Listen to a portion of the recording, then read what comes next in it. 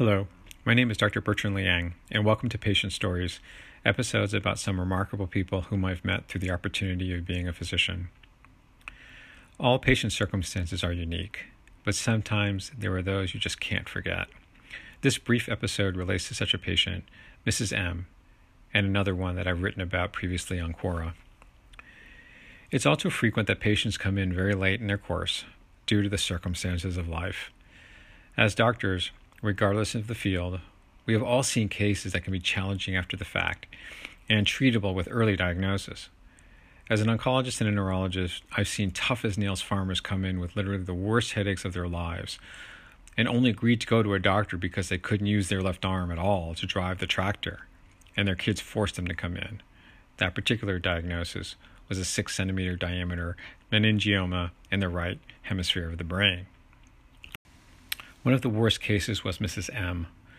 She was the penultimate busy mother with 4 kids working at a local retail store whose husband was deployed in the reserves. She was busy from sun up to sundown and after, and had an amazing energy and disposition. Only in retrospect did she admit to herself that her aspirin use had gone sky high because of headaches, but she'd ignored it due to her busy schedule. She still needed to get to work and be a mom, and insisted on being a positive influence on her kids' lives, despite essentially being a single parent. But the headaches progressed, and one day, as she admitted, she noticed that she'd lost her ability to calculate and make change. So she borrowed her daughter's calculator. Days later, she forgot how to tie her shoes, so she bought Velcro strap shoes.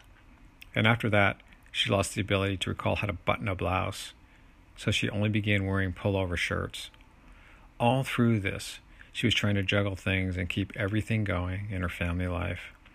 Finally, she had a seizure and was brought to the emergency department, and of course, there was a mass in her frontal lobe with diffuse swelling. With aggressive therapy, she survived longer than most, but certainly not very long, with accumulating deficits in her function, mentally and physically, that were as frustrating to her as it was heartbreaking to see for everyone who knew her beforehand. It is she who always reminds me of the challenge of being a patient, the social aspects which create circumstances we doctors just cannot know. I remember all of my patients, but she is perhaps one of the most memorable. Thank you for joining me for Patient Stories. Be happy, be healthy, and find peace.